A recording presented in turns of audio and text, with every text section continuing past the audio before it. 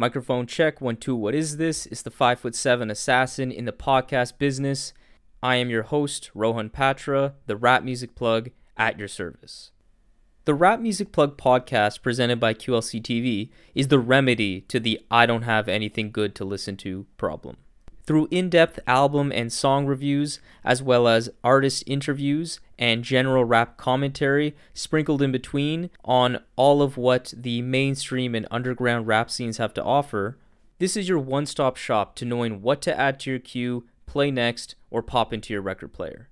Welcome to the show.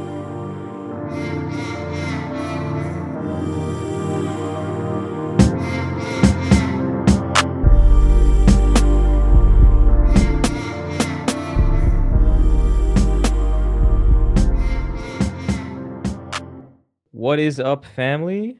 I am so excited to have a very special guest on the show. He goes by the name of Iceberg Theory.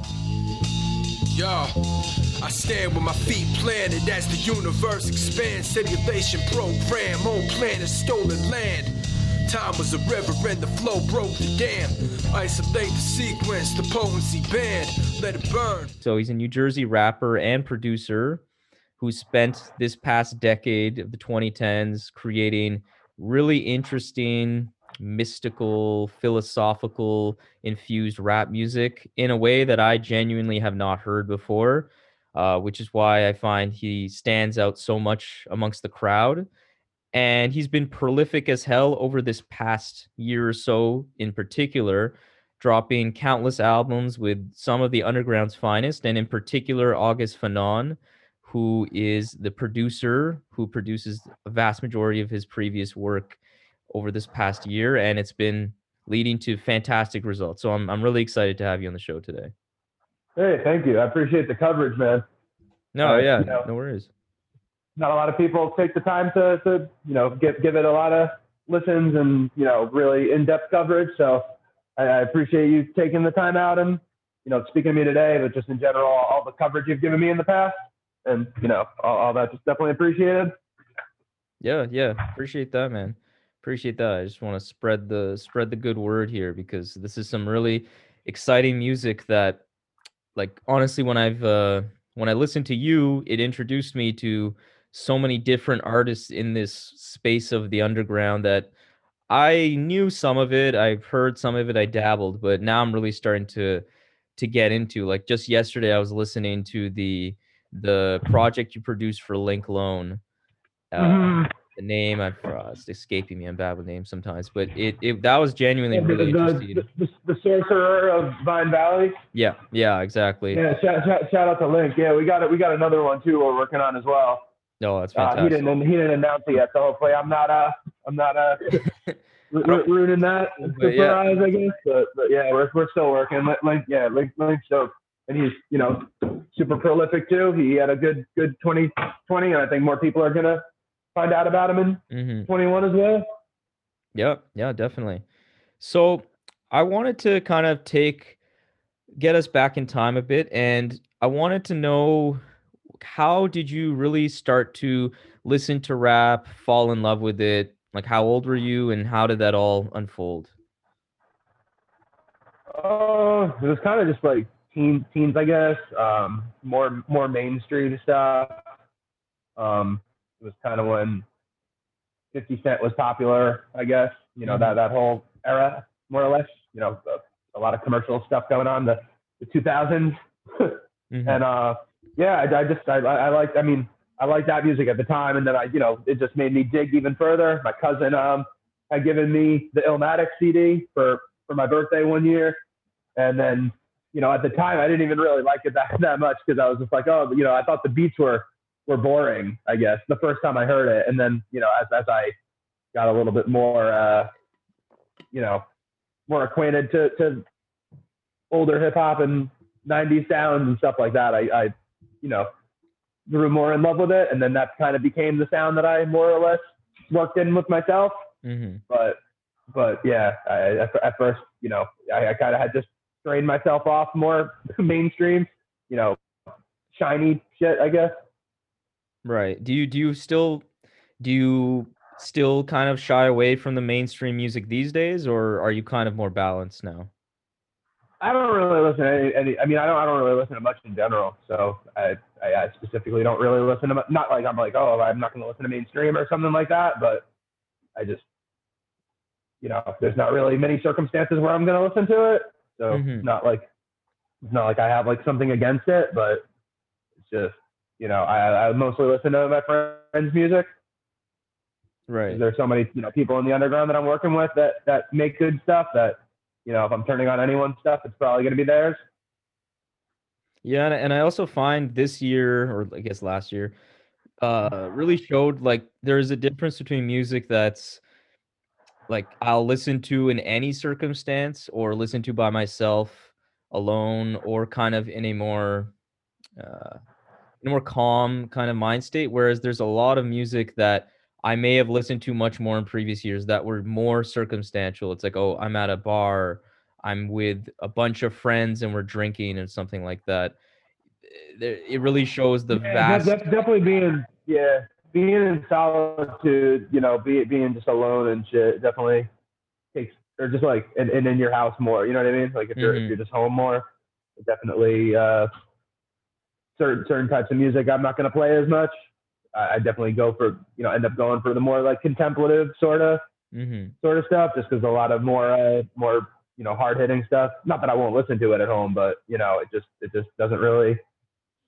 There's some music, like you said, it's good for different circumstances, and a lot of shit's good for like driving. Like if you're driving, I might listen to a different kind of music, something that gets you going. If you're going, going into the world doing shit, you're like, okay, I need something that's gonna like, get me in that mindset, get me like, I don't know, pumped up or whatever.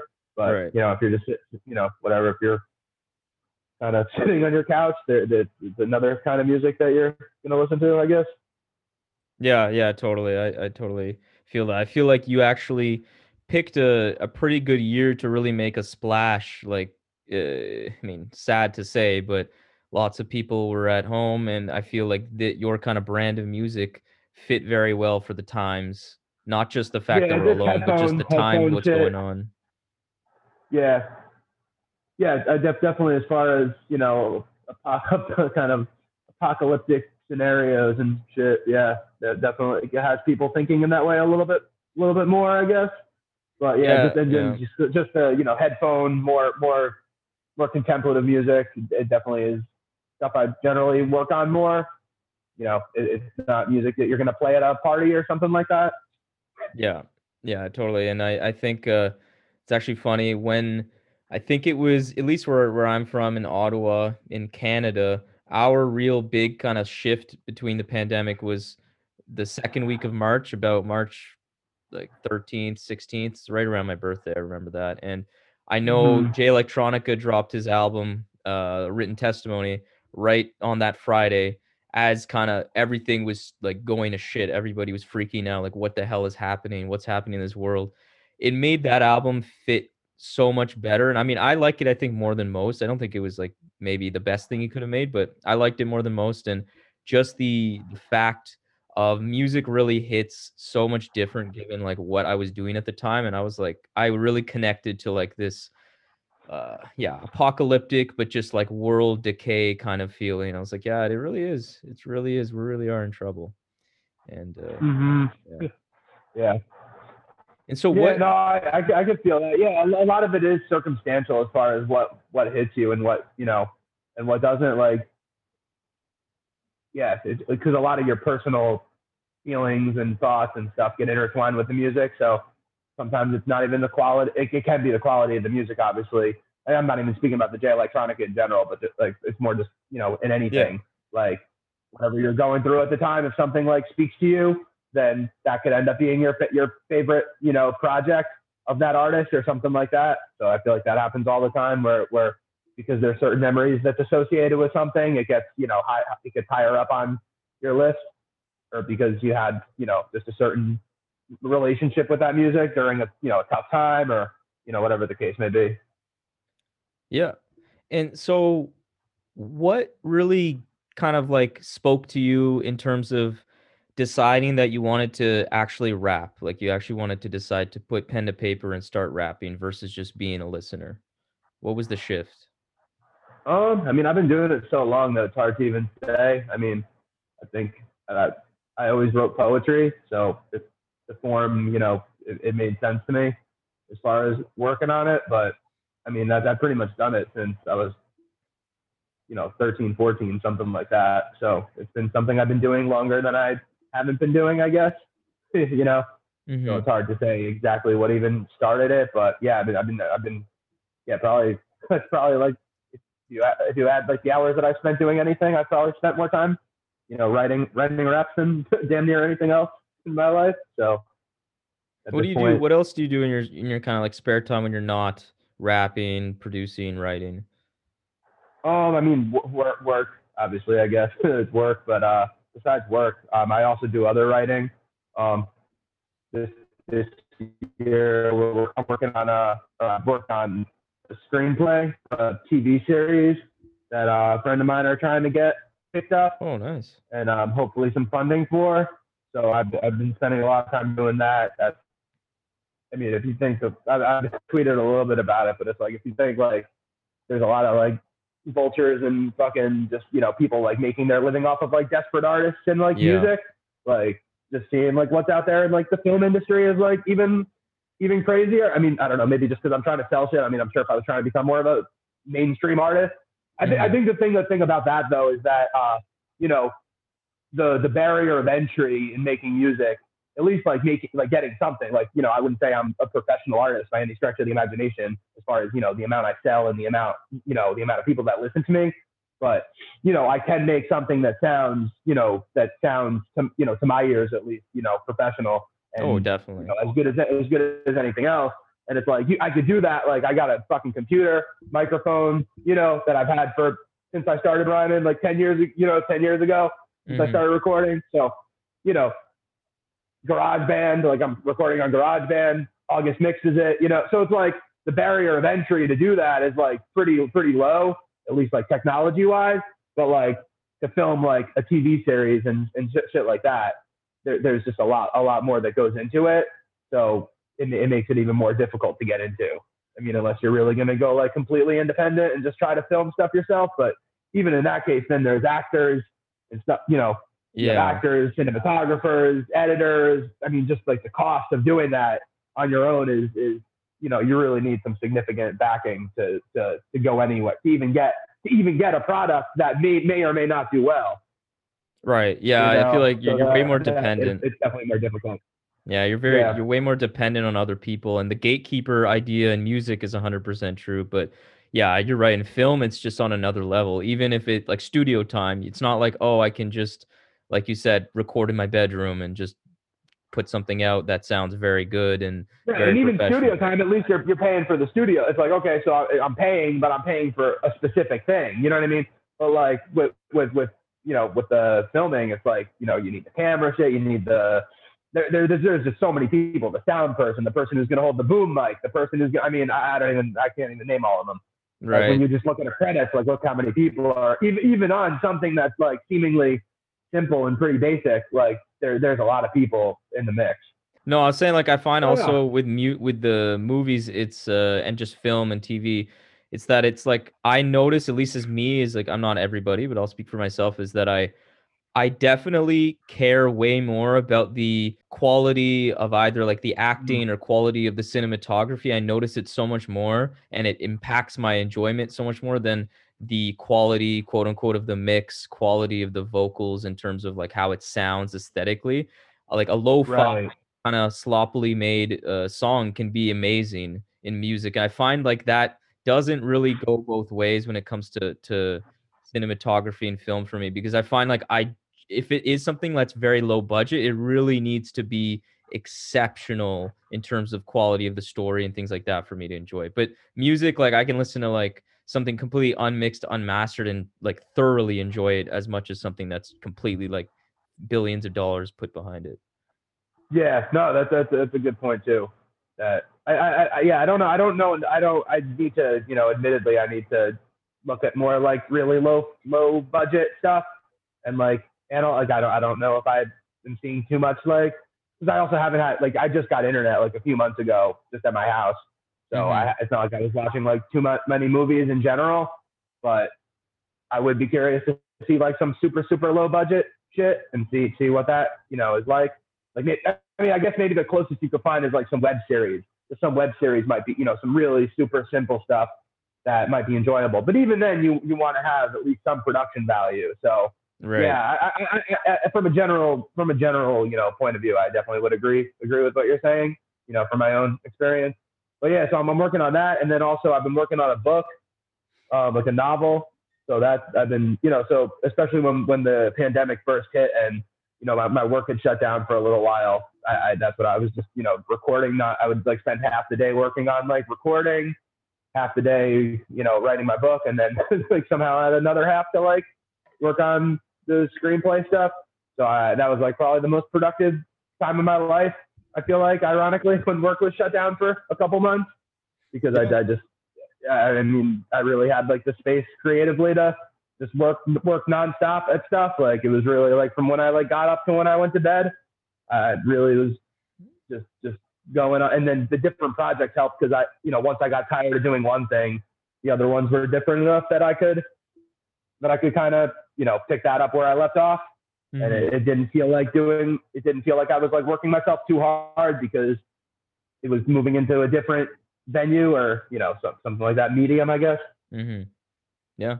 Yeah. Like the diversity kind of adds to kind of lessens the weight if you're just doing one thing time and time. Yeah. Now it's when you don't have the time though. It's now that work is busier. It's definitely tougher though. And it's leaving me a little bit feeling like some stuff might need to be put on the back burner for a while because it's hard to balance all three and also work. So that makes it more difficult for sure. And so like how do you balance like all of that stuff? Like what do you do? Because like one of the kind of things I was also very intrigued when in preparation of speaking with you is that your music and what you say in your music, it's all very kind of like there's a lot of deep philosophical explorations occurring, a lot of talk about spirituality, being grounded, and you come off like not like the typical rapper in the sense that even when you brag, I find it's in such a unique way where it's still like it still fits into the narrative and the kind of themes that you're rapping. So are you actually this kind of truly this mindful, grounded person at heart, or is this just like an artistic expression that you just like exploring in your music? Oh, I mean, I think I'd like to be. I mean, I've definitely had times in my life where I'm more contemplative and monastic than others. I'd say like for a while I was living at a retreat center. After college, I was actually thinking of becoming a monk. Oh. And it did, for more because of like religious reasons, it didn't end up working out. But I still kind of, am attracted to that lifestyle. Like, with my music, like there's a lot of different religions that I'm referencing, mm-hmm. and that I could kind of see the value in each of them. So then when I was, I'd read a lot of this guy Thomas Merton. He's a famous Cistercian monk, or Trappist monk, and I guess Trappists are a form of Cistercians. But so I was reading a lot of him, and he was super, open to interfaith dialogue and all that kind of thing. So, reading him, he was very open-minded and very, non-dogmatic, I guess. But then when I tried to get into the actual monastic order, it was, I found, which, something I probably should have realized out of the gate that, it was, I mean, you really had to be like a hardline Catholic mm-hmm. in order to get into that sort of lifestyle and to really, really appreciate it. Cause, the novice master or whatever, he's just like, oh, are you a Catholic? And I'm like, no, and then he's like, oh, well, you should probably read like these, apologetics. And then he starts showing me that. And it's like, talking about shit like the Pope being infallible and, this, that, and the other thing.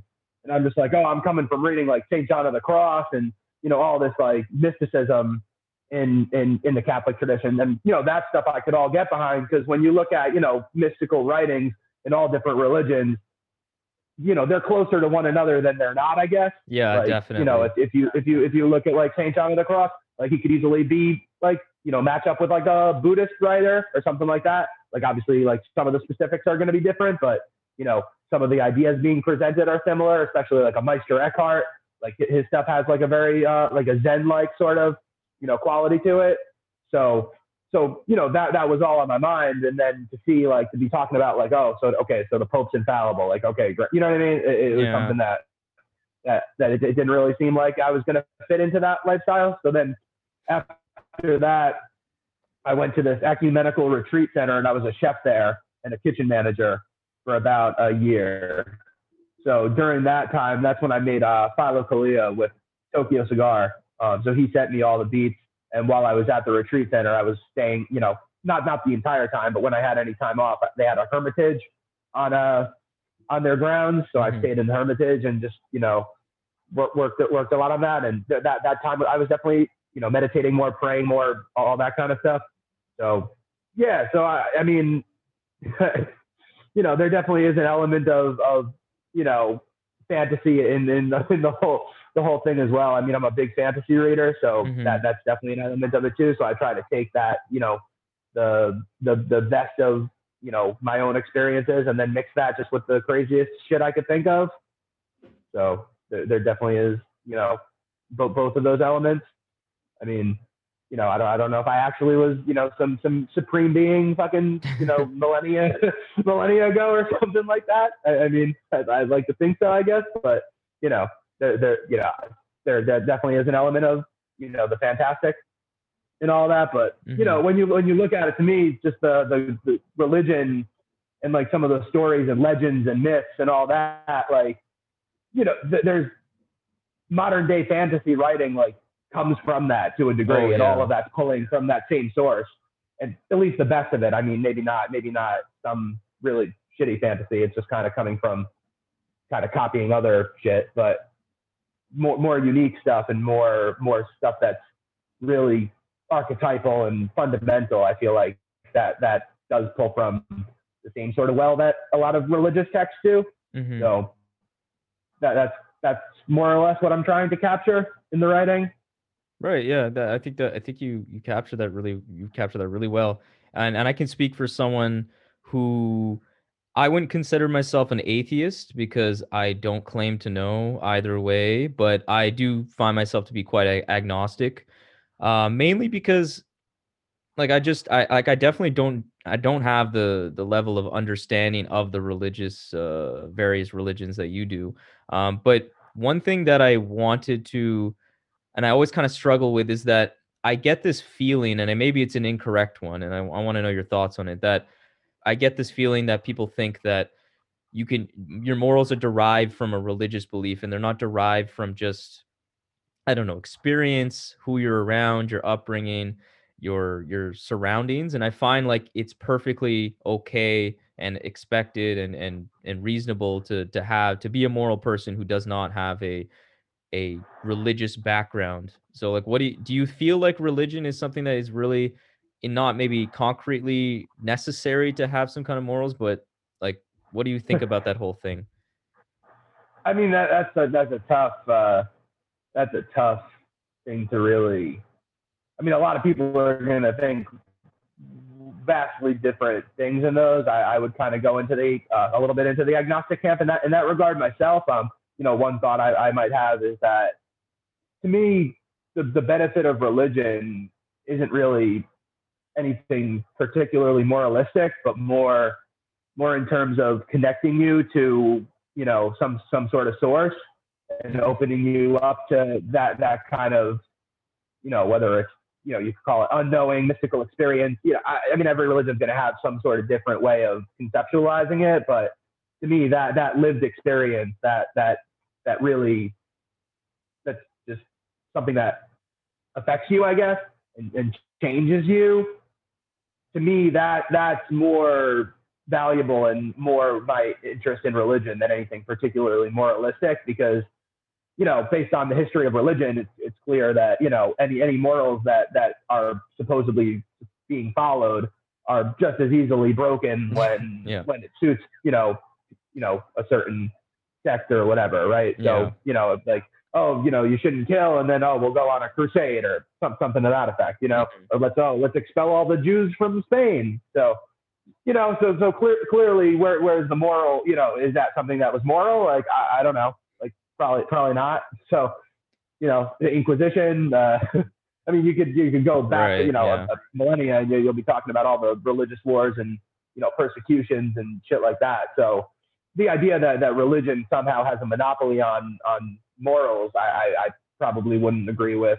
But I would say that I think your morals do somehow change when you have some more of a connection to whatever, however you want to conceptualize God, Right. source, Yeah. and however you think of that.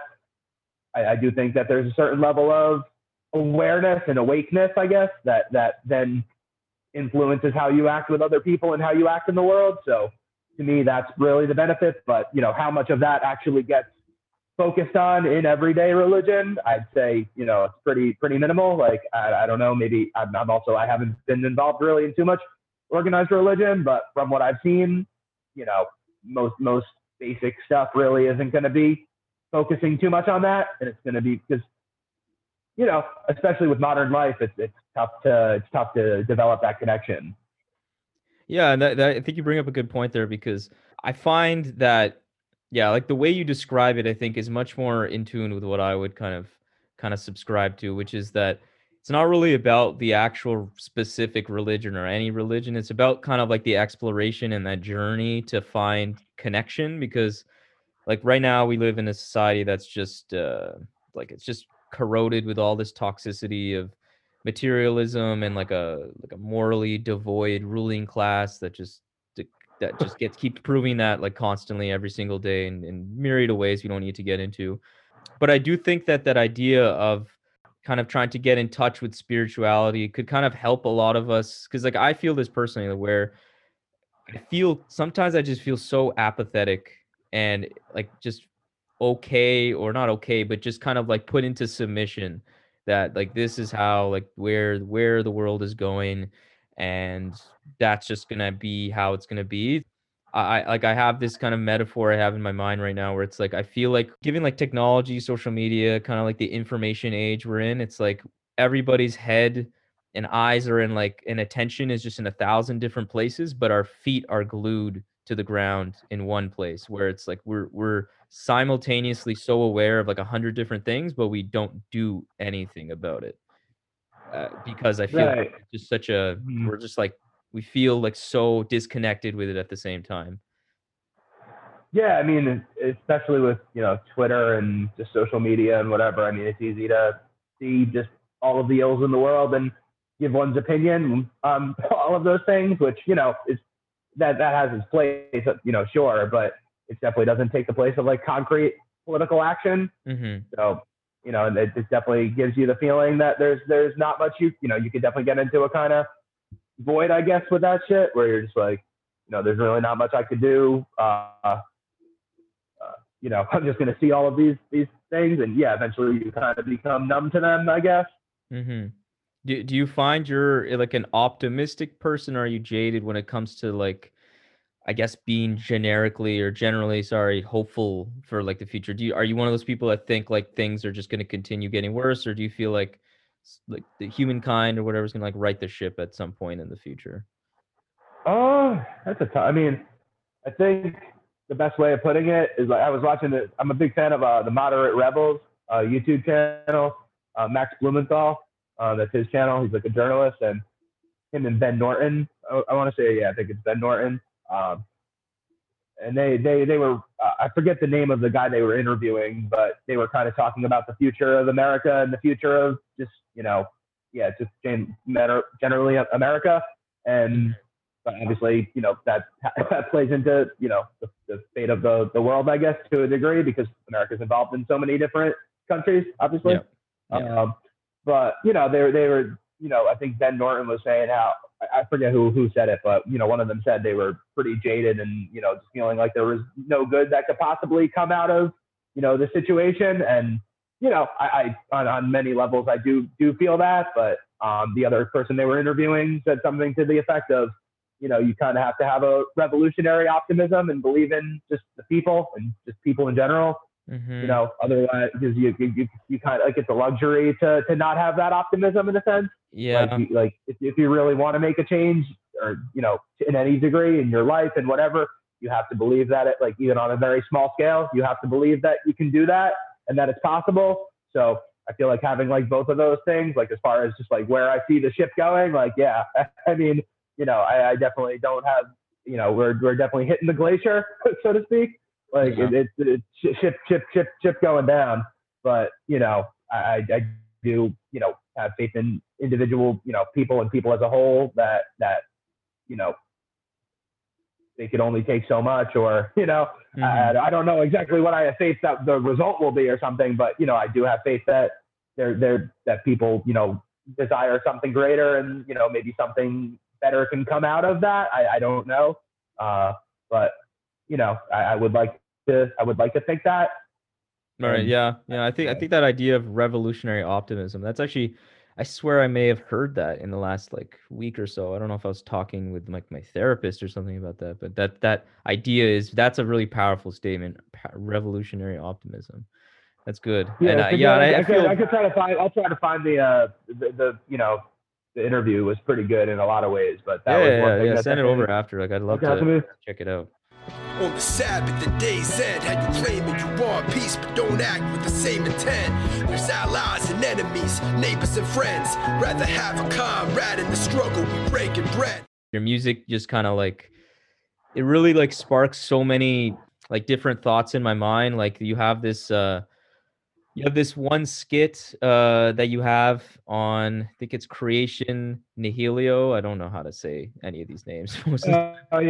Yeah, but where you're like, where the guy's speaking about entropy, and which is, just for the listener here, it's the measure of organization, or like basically the degree of randomness, or the concept of randomness. And what I took from that skit, which really like never even heard this in my life until listening to that song, which is great, is that basically the guy was saying that there's kind of a flaw in the whole Big Bang Theory idea, in that it goes against the second law of thermodynamics, in that randomness should be decreasing if we move back in time. Yet there was this big giant event of giant random nature occurring so many years ago in the Big Bang Theory.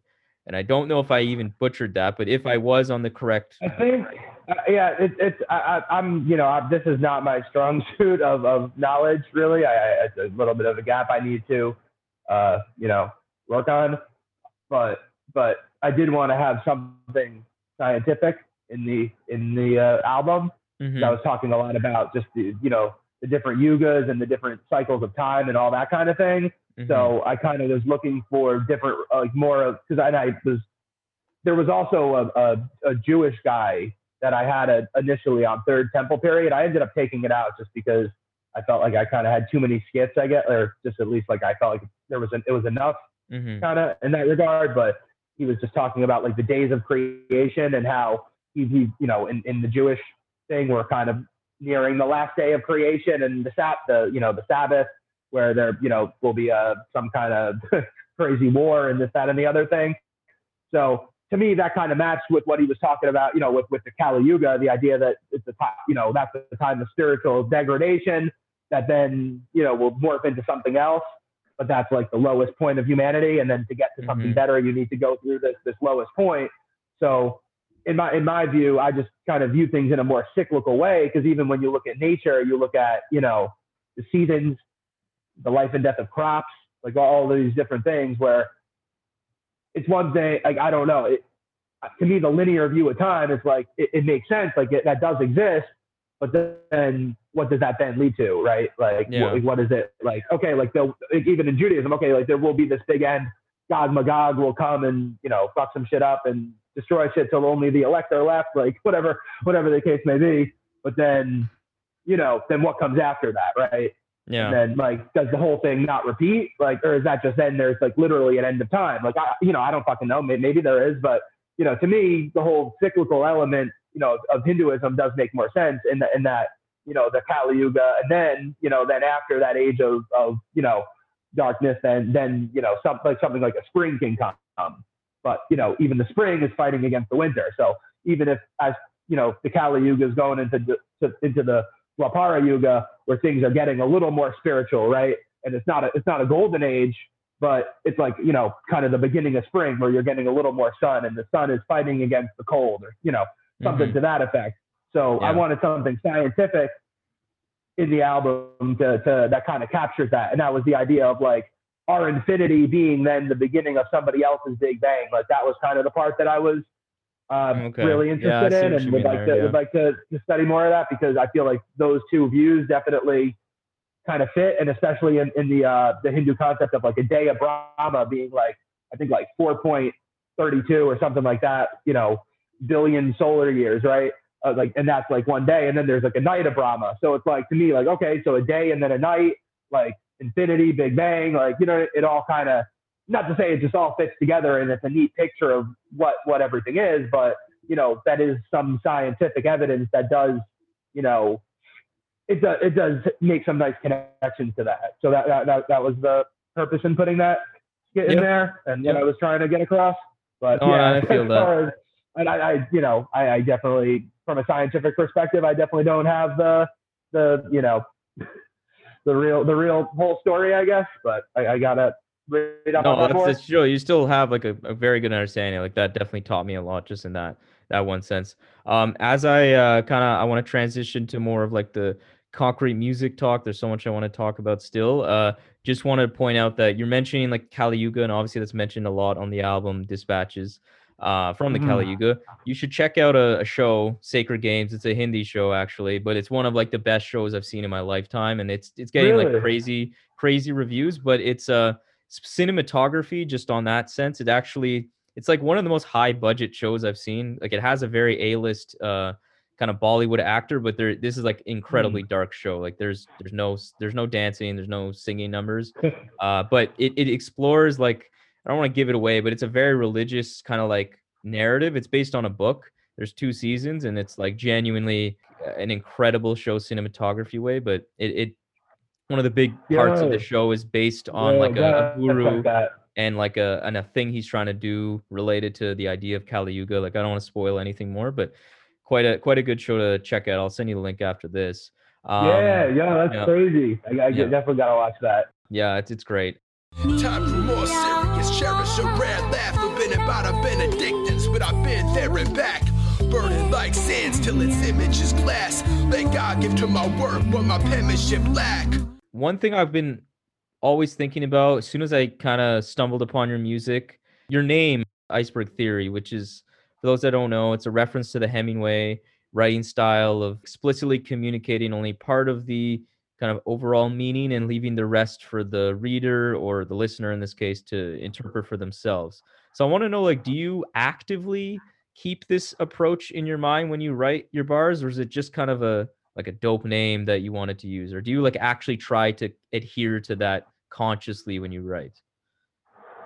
I think at this point it's a little bit second nature, I guess. Like it's just kind of what the writing style is rather than something I'm doing consciously. Mhm. It's funny because I think I spoke about this a little bit with Dano from Free Music Empire, and about like just Yeah, like yeah. certain lines and certain stuff, and it's like I don't want to break down every, like, to me, to break down a line, like I could do it, like in certain lines like are even better than I would like explain, I guess, Mhm. like there's more to it than I would even. I'm just like, yeah, that was because he was asking me a few, and I'm like, yeah, that's the line. You know what I mean?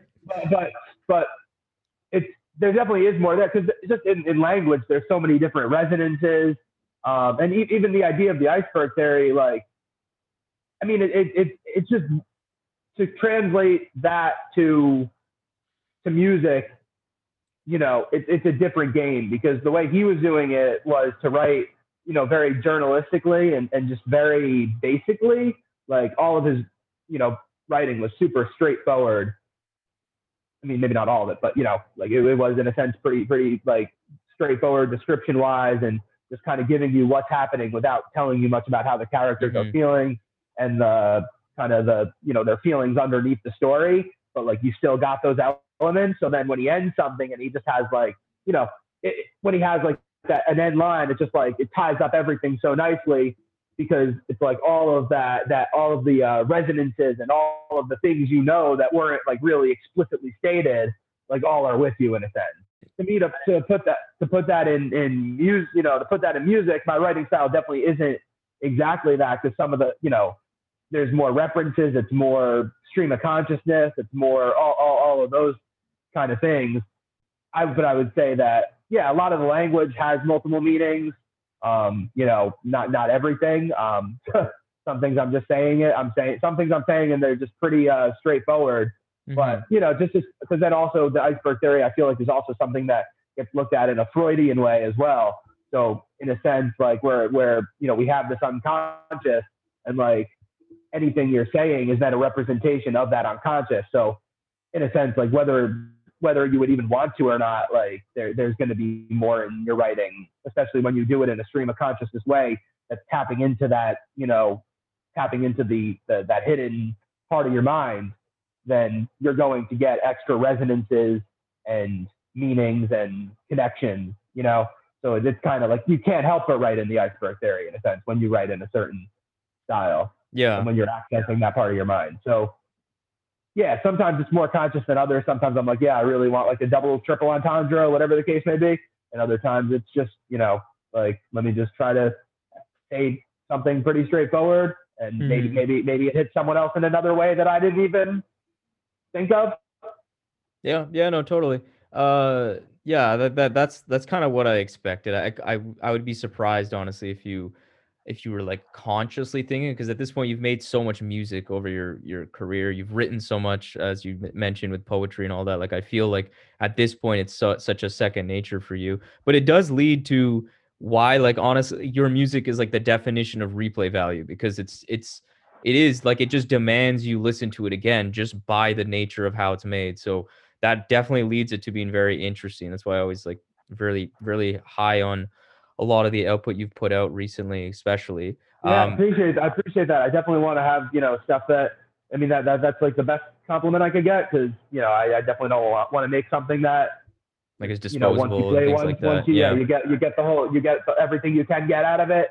Yeah. So to Yeah. me, Totally. if someone could revisit it and be like, yeah, a year later and be like, oh man, I let me look up that reference, see what that is. Let me do some research of my own, or some line hits you in a different way. Like, to me, that's Kaz music does that all the time for me. Like I'll be listening to his album like a year later and I'll be like, oh, Oh yeah, yeah, cause know, Descendants of Cain. Like I heard it. I mean, I listened to it like maybe a month ago, like a lot again after it kind of had fell out of my rotation, and yeah, it just hit so much differently. I was like, oh my god, I didn't catch these lines. Like now I understand this song completely differently. So right. I totally feel that. On to your actual like your latest album here, Dispatches from the Kali Yuga.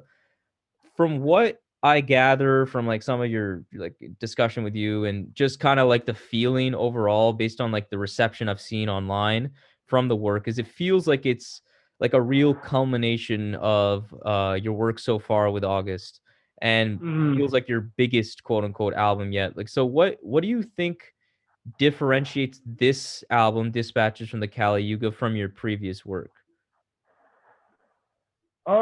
I mean, it's kind of going on the same formula more or less. I mean, there are a couple songs in there that are a little bit older, so we definitely like the one with Sketch, that one which he fucking killed. Oh yeah.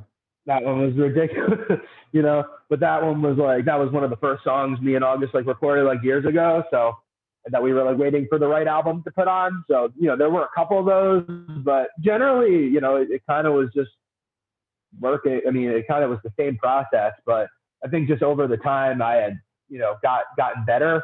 I think I think we're just, going harder than we did when we first started making music. So I think, just by that natural progression, and then that mixed with, I think, just the concept of the album itself, like the other albums do, I think they each have like their own concept that they're all. I mean, I love them all like, to a Mhm. degree, but uh, I think that the dispatches from the Kali Yuga, especially a couple listeners had mentioned that because if we're actually in the Kali Yuga, like Yeah. I feel like that's just that like that there's like a certain urgency to it, I guess, Yeah, I think that that's a good way to put maybe it. some of the other albums didn't have quite to the degree. It's also an angrier album, I guess.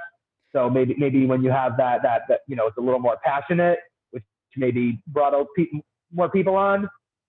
Yeah, no, I feel that. I actually think the urgency is a good word, and I think it's actually not like I did kind of do I did feel the I guess, passion or anger at times was more pronounced on this album. But I also find, especially towards the end of the project, there was more kind of like climax like moments. There was more like beautiful, like it felt more of like an ebb and flow emotionally than I think Mhm.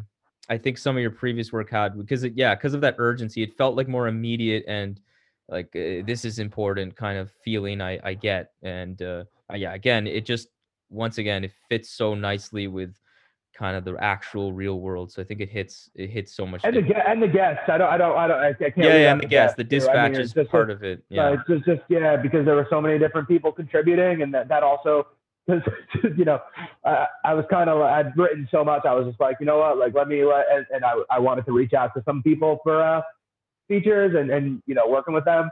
So I was kind of like, okay, let me focus on, like, if I'm gonna do a verse, let me focus on just doing one really good verse and let someone else do like another really good verse, rather than being like, okay, either let me make it really short or let me just then do a second verse and then have to write even more. I was kind Mhm. of just like, all right, you know what, I want to write, I want to rhyme, but like, Jesus, I kind of don't want to rap like, you know, like 3 full verses on every track or whatever. Right. So by getting other people and allowing them to shine, I think that's obviously, a strong. I mean, a lot of the albums do have great guests, but this album definitely has the most Yeah. out of anyone. And I've also always liked, being in a group element, like me and Tokyo Cigar.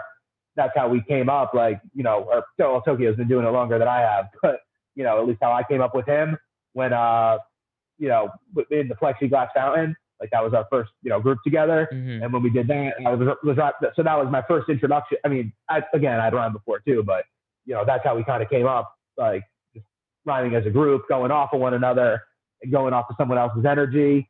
So I always like that element. Like obviously, Wu Tang is like a huge influence. So the fact that you could have like a Raekwon album and like Ghostface's, on it all the Yeah. time. Like I love that sort of element. Mhm. So the fact that now, more people were willing to work and wanting to be a part of it, I wanted to take advantage of that and, be able to work with all the people I've always wanted to work with.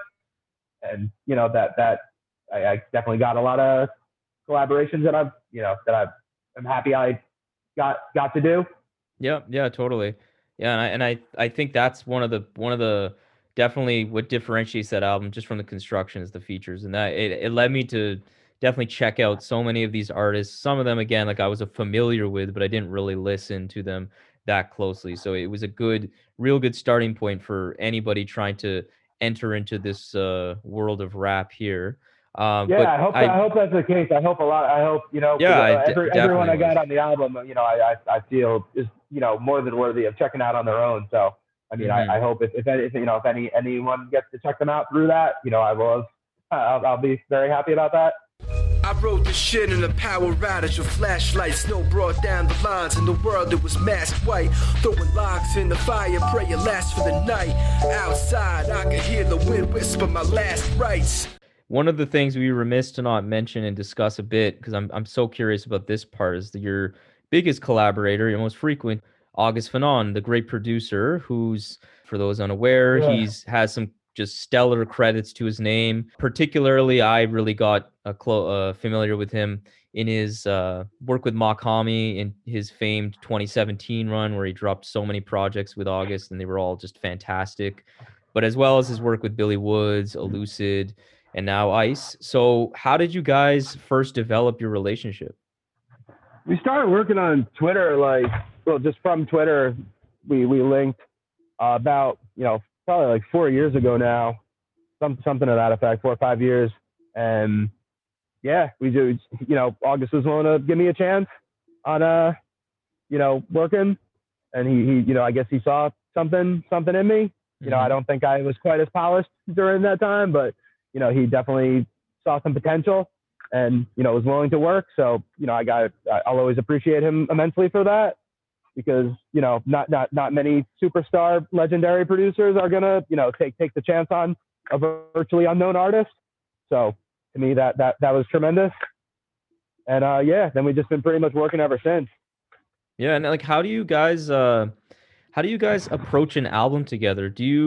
do you find you're like co-creating the lyrical vision, or is it one of those things where you kind of have that and then August kind of you speak with him, discuss, and then he takes that and creates the soundtrack to it? Or is it more of like a fluid situation? Um, Generally, we'll discuss. I mean, we discuss stuff outside of music that can end up influencing the album. But generally, he sends just a shitload of beats. Mhm. He's always working, so he'll constantly send new folders of beats that he's working on, and then to a number of his collaborators. So once you're on the list, then I'm when he was especially when the pandemic started, he was going like absolutely bonkers. Like Yeah. Yeah, man, he like has so much some projects days now. it'd be like in the morning I get like a thing of 10 beats, and then it'd be like right to some of those, and then by the evening I'm getting like another 10. So so some days were like that, which are just incredible, and all of them are just like stuff I would want to rap to, like and I, so anyway, yeah. So we were working like that. So generally, he lets me do what my thing. I approach songs pretty. I have my way of approaching songs, and he Mhm. has his way of approaching beats. So and he just is so prolific that he provides I guess an array of soundscapes that then I can just pick what will influence the ultimate vision.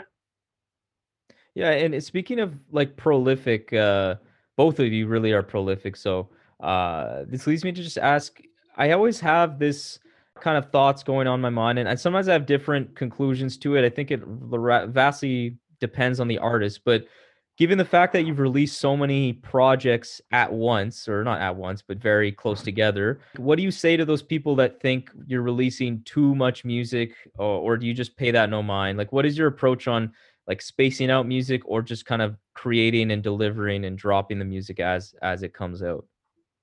Uh, I think, I mean, I think in this particular year or last year in 2020, I had a very particular vision in mind as far as just dropping as much as possible. One, because I had the time and mental space to do it, but then also just to get a little more awareness, which at the beginning of the year I definitely didn't have. So and not to say that so many people recognize me now, but we definitely had somewhat of a pretty powerful uptick as far as the amount of people and the quality of listener that's paying attention. So I think that both of those, that element did help of doing that. As far as the quantity of the music, I would say to me it depends on is it quality? Does each one bring something new to the table? To a degree, if you're not really a fan of what I'm doing, or even if you are, maybe you'd say it's too much. I don't know. I mean, for some people, I know every time I drop, they're going to get each album and they're happy I dropped it. As long as it's good. So if until they start telling me that you're this isn't bringing anything new to the table, I've already heard this, whatever, then I don't see any reason to do less. I mean, now I feel like doing less is a little bit of a luxury, and now I maybe would like to, now that maybe devote some time to other pursuits, like I mentioned with the TV and my novel and stuff like that. And I hopefully I have enough of a following that if I don't drop something like every single month, when I do drop, people will be like, oh yeah, I've been waiting on that. But like Yeah, in the yeah, beginning, totally. before the run, that there were very few people who would be, really ultimately waiting on that, eventual album. So I think that from that perspective, that's kind of what I had to do to get to. I mean, not to say I couldn't have done it better. Like as far as like my actual releasing the shit, like I talked to people about it sometime when they're like talking about their rollouts, and this especially came up with when me and Scorsese, rest in peace, man. Fuck, we're talking about our album, Mhm. and the way he worked on his rollouts were so much more intentional than mine. Like me and August would be like, okay, like we got the mixes. This is pretty much good. I got the cover. Like, okay, like maybe let's drop it this day. Like Yeah. sometimes it's like we're doing it the same day. Like I got the mixes and then drop. Like as soon as we're ready, and just like super off the cuff, I guess. Yeah, no, but But I would say that it felt different with Dispatches. And the reason we like, I think the first time we actually spoke, other than like replies or something, was I think because you put a call out, like you made it a point that you wanted to up your kind of marketing promotion game, I guess you could say, with Yeah. dispatches. And I think that was a good call because it felt like something special, like it's gonna be something different. It's funny because my friend Greg, Blessed Assistant, he said who's on Alexandria and a couple of the other albums. Oh yeah, yeah. I've Yeah. I reviewed his project with Al Patron, I think last Oh, episode. that's dope. Really, Yeah, real yeah. interesting, I man. saw that on Twitter. Yeah, that's dope. That's awesome that you guys are talking. I love that. But he had mentioned that before Caliuga dropped, that he had had a dream about it or something because I was talking about it so much. Like it is somehow like seeped into his like unconscious. That kind of drop and lead up to the album definitely helped, where people had that sort of expectation. And not to say it affected everyone that strongly, obviously, but there definitely were more people who were just like, yeah, they're talking about it a lot. Like, so I think that element of it does help. I think to a degree, like I've kind of found myself that I don't really like doing too much of that shit though. Like, like this is probably the last interview I'm doing in, a little bit of time. Like, Yeah. I don't have the stomach to like talk to like every single person that wants to theoretically talk. So like, me and Dano talk. And then like a month later, I'm like, okay, I could, do another one of these or something like that. Some people are going to go on like every, you know what I mean? They're going to go on every, radio show, every whatever, do a million videos, album trailers, this, that, or the other thing. And like, I definitely want to incorporate more of that. But I think I don't see myself really as the artist that's going to go too crazy on that. But, maybe that'll change though. I could see that changing as time goes on. And it's more about creating like, because when I think about following this up, I definitely do think that the rollout has to be part of it. So, it's a little bit of each where, I really like the off the cuff, just kind of like Daniel Johnston-esque, like just putting shit out without really a care in the world. But then at the same time, when I look at the results of what each one of those drops does, like I think cumulatively, the run definitely helped and definitely got a lot more people aware. But like, as far as like mileage per album, like did I get as much as I could have out of each album? Like, definitely not. Like, I feel like a lot of those albums have, there's a lot more potential in them for promotion and what could have been, I guess. So that's to a degree unfortunate, from a perspective of a business perspective, I guess, but just from a music perspective, I don't really care that much. It's just like, Yeah, and I okay, think it's all about authenticity. At the end of the day, like if it's pretty clear to the audience if someone's promoting an album like in a way where you can just tell like they're just forcing it and all that. So whether you go really hard on it, some people it's just so natural for them to just be so on social media creating, like you said, trailers and all that. So it's all about authenticity. I think people responded well overall as you described to the run. So I think you definitely made yeah, it. that was a good, it was a good medium ground. I mean, we did the CDs, that was good. I mean, I'd like to do more of that in the future. Time tested, the spark it never left us. Excavated, esoteric, the message inside a message. Layman, but I speak like a cleric. Second Vatican, ecumenical to all dogma antithetical. What would be like one thing or a couple things you want people generally to take from your music? Like, is it like a feeling, a specific feeling? Is it like the sense of like understanding more about spirituality and uh, religion or philosophy? Like, what would be like something you'd love if people grabbed from your music after listening to it? I mean, I guess, I don't know. I'm not trying to like, convert people or something. Oh yeah, yeah. I mean, I don't know. I don't really, I guess to some degree, I don't, if it's just entertainment. I mean, if you're entertained, if you're, if you get, some stuff you want to look up and learn more about, that's cool. If you, somehow are able to get some emotion out of it, if it gets someone through a tough time or something, I mean, that's a little cliche, but, obviously if it does help anyone in that kind of way, like that's, appreciated. And, just, I'm lucky to be able to do so. because I know a lot of music helps me through that. So, to create that for someone else is dope.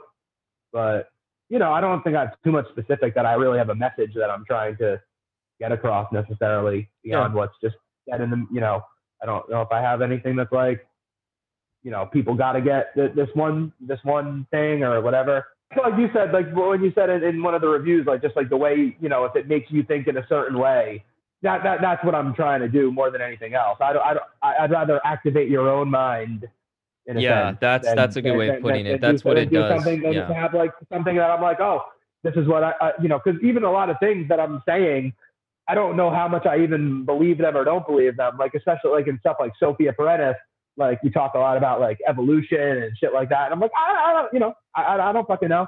Yeah. You know what I mean? That presents that gets the one conversation going. thing. It that presents one thing, and then in another album, I might present something that a point of view that's completely counter to that. So it's because a lot of things live in a lot of different, a lot of emotions, a lot of thoughts, philosophies, and I feel like that we're so conflicted in a lot of ways, and so our thoughts are so, or our belief systems are very contradictory. Mm-hmm. So if somehow the music makes you kind of explore that or explore something within yourself, then that I think is more valuable than saying, oh yeah, because I really don't. None of the songs really have any particular kind of message.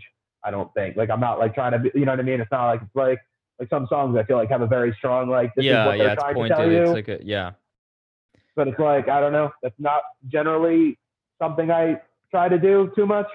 No, I think that's kind of how I feel as well when I listen to your music.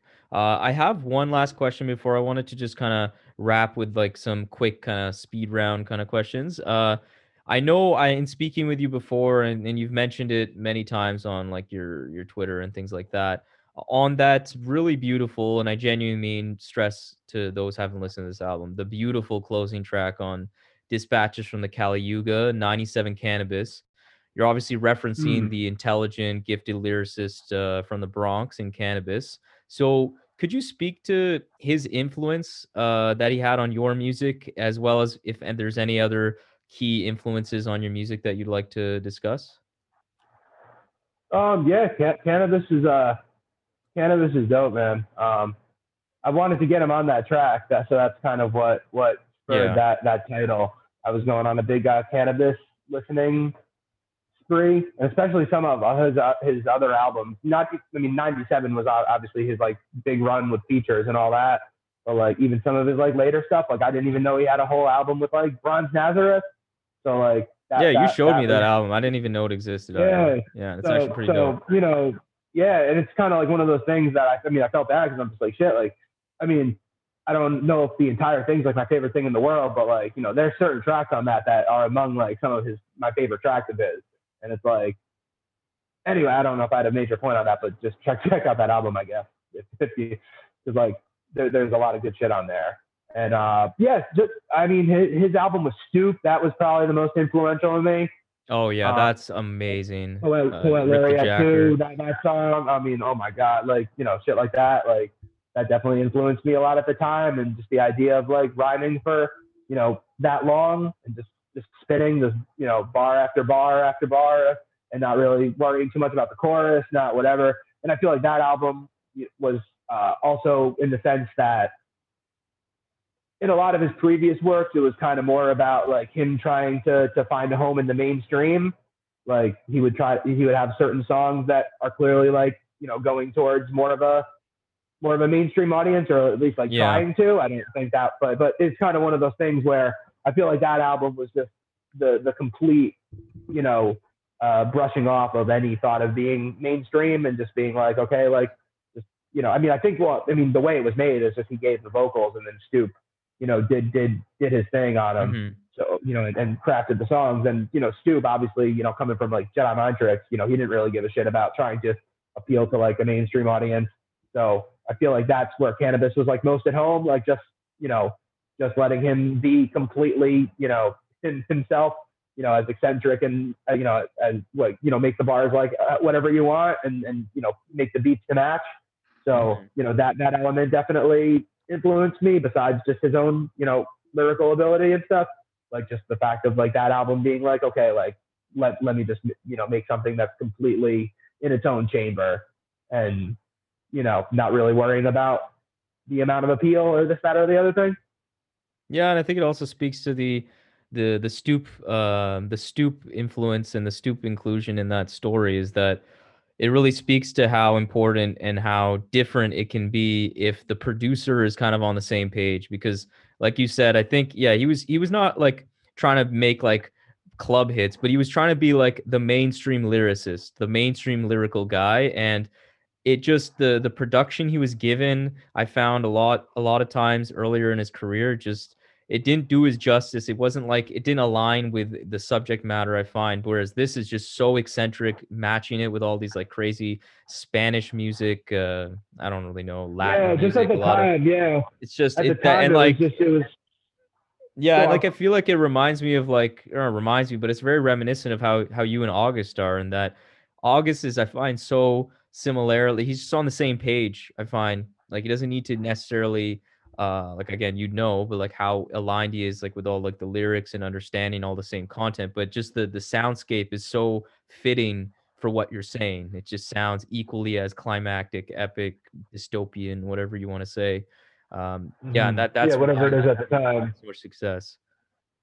Yeah, I mean, August Beat Sailors, like there's just like different kinds, I guess, and each one has a different feeling, I guess. So there's just whenever you get into that, like he just is able to create like a certain beat that like matches my like inner landscape at the Mhm. time, and it's like to me that's like this the strongest thing about our working relationship and our collaboration, where it's just you know not a lot of producers. I mean, even like I'll work with a lot of producers, and I mean, I definitely am working with more people this year.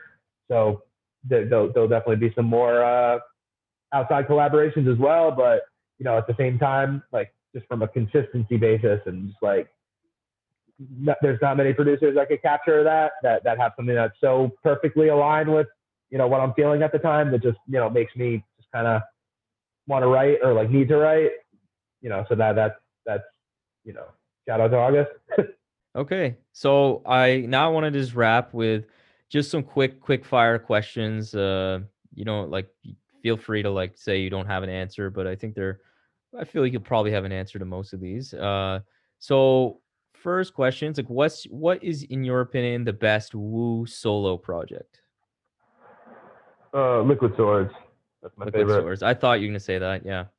I'd say for Yeah. me it's Liquid Swords or Cuban Links, but I go for Cuban Links I mean, usually. to me, they're equal. They're equal to me. They're equally good. I just, that's Liquid just Sword is more as focused on the rhymes, like it's Jizza, that's his style. It's just I think slightly more like a lyrical focus on that, less of the production's a little more minimal, which I feel like would fit with what you yeah. I like mean, there. it's definitely a bigger influence to me than I mean, both are tremendous. So I mean, to me, Yeah. like I said, they're to me. I'd give them both tens.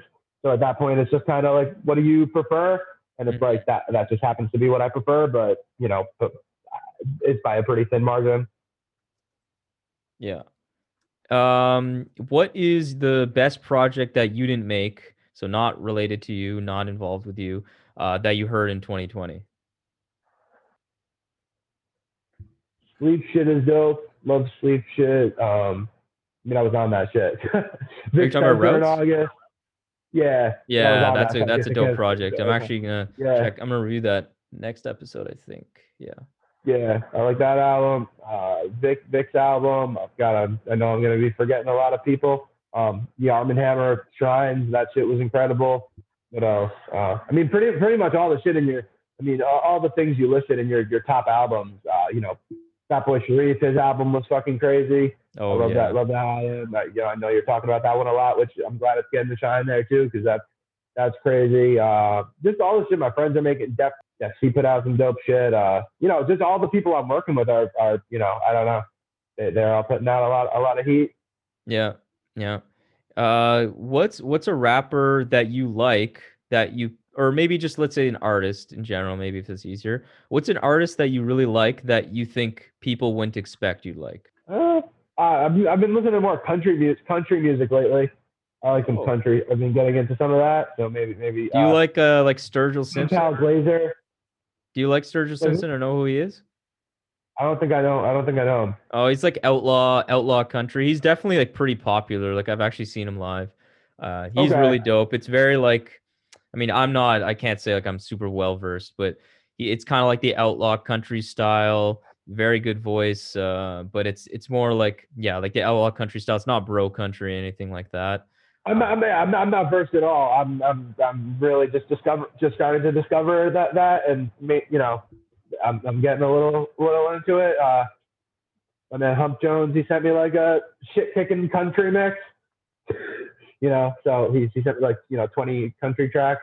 So I've been playing those and getting into some of those artists, and there's definitely some good shit out there. And it surprised me. I mean, I don't know why I was so surprised, but just like the musicianship, I guess, in some of those songs are a little bit like it's a little bit richer than I expected. Like I kind of expected like a motherfucker on like a banjo or something. I don't know Right. why, Yeah. but or just like your super poppy like shit that you have today. Yeah, That that you'll get shit on like that's like genuinely like radio. the worst genre of music in my opinion. Like Yeah. it I mean, is. that's why people say, that's why people will say, like, oh, I don't, I listen to everything but country. Like people say, but, Yeah, it's because of the radio, man. that's a stupid thing. I mean, that's Yeah. as dumb as saying, oh, I listen to everything but rap or something. I mean, And it's anytime you're like, honestly oh, the I listen same thing. It's the to same everything. thing. Rap's just kind of, I feel like mainstream rap has recovered from, at least from a mainstream perspective, it recovered from the early mid 2000s where it was really just like the most generic like commercial stuff. But I feel like the mainstream rap, even on the radio, is a lot, I find, my opinion,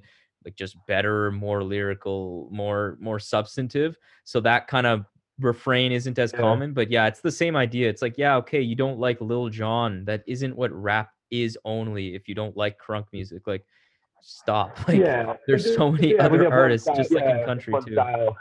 Yeah. So that definitely is something I've been getting into more and wanna dig a little deeper because especially like living out in the country, I'm just like, yeah, this kind of fits the scenery a bit. Yeah. So Okay, that's interesting. Didn't expect that. What's a producer you'd love to work with but you haven't had the chance to as of yet? I don't know why I'm blanking. I am working with a couple people I've really wanted to work with. So I could say that. Like we got a couple. I got a couple joints in the stash with Messiah Music. So Oh I'm excited shit. about that. That's Yeah, awesome. me and Ed Glorious, we got a couple things going. And that's all. A lot of that's for the Watchers project. With it's like a group project that I've talked a little bit about on Twitter. Mm-hmm. So that I'm definitely working with some other people as well. Fleetwood, he's in the group I've worked a lot with. So he's a new producer I'm working with, Fleetwood DeVille, and his shit's fucking incredible. And I have some of my best rhymes to some of his beats.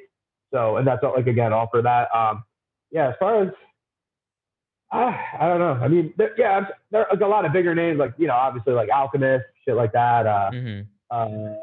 You know, uh, like like Madlib, obviously. But like, there are also a lot of people in the underground too that I'd like to work with. But at the same time, I also like want to keep doing, like, I don't know, when it comes to like the music I want to make, I generally prefer keeping it, you know, close to home. Yeah. So I mean, mainly the producers I'm working with are either the people in the Watchers, a couple other people outside of that.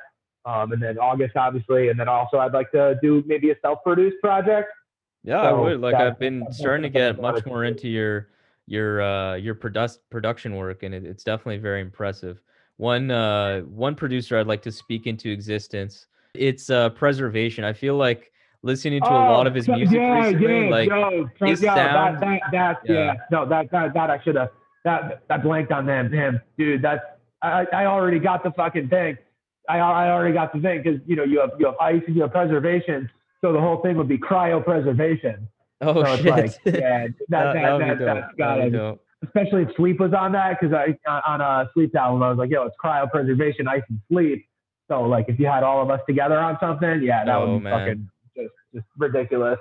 Okay. Well, let's hope for that then. Let's hope for that. Yeah, preservation. He follows me on Twitter, so that's the first That's You the know, first step. at least That's the first he's step. heard And you're he's heard of me at building least. a cred here. So like I wouldn't be surprised to see that in 2021. I would not be surprised at all. What's like one thing that kind of like the COVID pandemic, but just like 2020, like what was something you learned about yourself or learned about the world that like you didn't know going into 2020? Learned about the world. Um, Or just in general, like I don't know. I don't know. I Any don't know. kind of lesson. Yeah, I mean, not that I haven't learned. I mean, it's just kind of. I feel like 2020 was just like a culmination of like what I've felt about the world, and then it's Right. got, you know, this is like a manifestation of like clearly like some of the worst, you know, shit. I feel like. Mhm. So that as far as myself, well, I got you know, just moving out completely on my own. You know, living alone. I like that. I mean, not that I didn't know I would like that, but you know, that's just definitely just learning how to just, you know, be in more solitude and not relying on other people and, you know, other people's companionship and company and stuff. I guess that's something that, you know, you have to deal with when you're, you know, don't have too many people around. So Right. I guess I'd say maybe that. Okay. But I still talk to so many people on a daily basis too, that sometimes, you know, it's because for work I'm always talking to people, and then, you know, music wise I'm always working with so many different artists that, you know, people are always sending tracks and whatnot. Okay. Okay. Yeah, that's like I feel being a lot of I feel like a lot of people learned stuff about being on their own this year. It's definitely it's a good there's some good learning to have from there. A lot of self-awareness, self-understanding, I think is always a positive. Okay, so my last question here is what does 2021 have in store for you? What do you got planned? Yeah, so we got the Watchers, that album. That's the main thing I've been working on. Me and August, we're always working. Me and Scorsese, we have our album. That one, you know, I got to figure out with his record label, his subordinate, what we want to do with that and how we're going to finish it. Mhm. But you know, I know he would want that to be finished and out there. So you know, that's something we've been working on for a little while. So that's definitely something. And then a lot of production with people. I mean, I got the Mantis albums dropping, then $2 just dropped, $2 Will just dropped something. Mhm. Blood Blixen dropped an album with my production. 8 Bizza, he's dropping stuff on my production. I mean, a lot of people are, you know, I've sent beats out for a while, so you know, I think some of those will start to, you know, come to fruition from all the people I've sent stuff to. But probably laying low a little bit on that. You know, I mean, definitely some drops, but not quite as numerous. The Watchers, that's going to be the main course probably. Most of my recordings been on that. You know, I don't know. Who knows? You know, when the time strikes, you know, if I want to make an album, I'll make an album and drop something. So I'm sure there might be more that I'm saying now. But yeah, I definitely want to take the time to work on some of these other things too, like with the, you know, TV show, other scripts, my book. I really want to finish my book. That's like something Mhm. that's kind of eating at me, and I feel like it's a little tough to do both. So I'm definitely, you know, figuring out if I have to make that more of a main priority, because Yeah. it's something that's like just hanging over my head, and I need to, you know, I need to finish that. Yeah, at the end of the day though, like you've had like you said, so much music has come out that you have given people more than enough to chew on if you don't release for a year, you that's what, 5 projects per year at that point your average is, plus that doesn't even count any of your production and your features, so I think people will be just fine. Yeah, Yeah. and there'll still be stuff. There'll be stuff like, you know, like I said, like these things are coming. So you know, there'll be multiple projects. It's not going to be quite as much of a flood, but you know, there'll be music, and I think, you know, the projects are really dope in and of themselves. So I think people will be happy with those. So you know, just bear with me, I guess, and you know, try to appreciate each project because you're not going to get, you know, 12 of them most likely. Yeah, yeah. All right, man. I that's all I had to talk about, all I was planning on. This has been a fantastic discussion. Super thankful that you jumped on the show, and I just want to thank you again. Love what you're doing, and I'm so excited to see what you got coming up for us in the future. Hey, appreciate that, man. Yeah, thank you for having me. Well, I'm gonna leave it there. So yeah, thank you again, and we'll talk soon. Sounds good. Peace, man. Peace. Be well. There's some shit you might have to rewind. You might have to hit the books to reference half of the lines. You might have to live in the mountains for like half of your life, or sit in monastery, contemplate the passion of Christ.